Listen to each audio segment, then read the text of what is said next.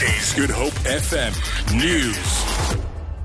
Good afternoon. Police Minister Fikile Mbalula says he stands by his statement that police should force criminals to drink their own urine. He made the remarks during the relaunch of the police's Tactical Response Unit. Police Union PSAPU has criticised Mbalula's remarks, describing them as vulgar. Addressing the media in Cape Town, Mbalula said the remarks were figurative. He reiterated his stance that officers should hunt down criminals.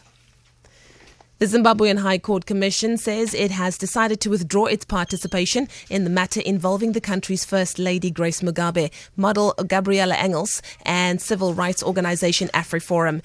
It says this is because the High Commission's legal counsel, Advocate Simba Chitando, has been receiving death threats.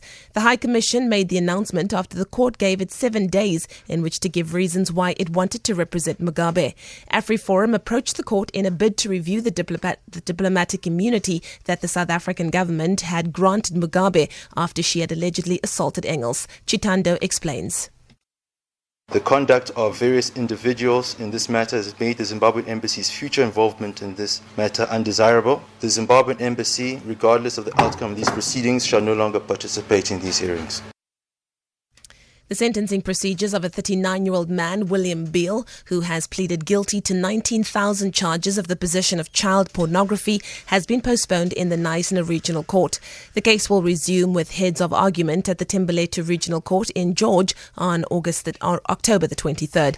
The venue was changed due to the availability of Magistrate Patricia Goliath. She also warned that she would not tolerate any more delays in the case as it was taking up too much time. As a result, judgment and sentencing has been set down for the 7th of November in Tembeletu.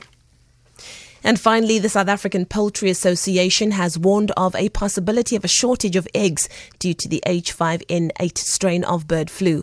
Nationally, an estimated 4 million birds have been affected. The H5N8 strain of the flu is a viral disease that is highly contagious but doesn't affect humans.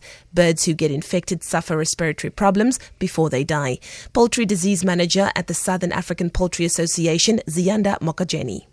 We may see shortages, particularly eggs, because commercial layers have been hard hit. We may see perhaps poultry products, other poultry products later on. However, all of the producers are in the process of putting in place contingency measures, including the importation of fertile eggs, to try and make up for any deficit that there is in terms of production. For Good Hope FM News, I'm Leanne Williams.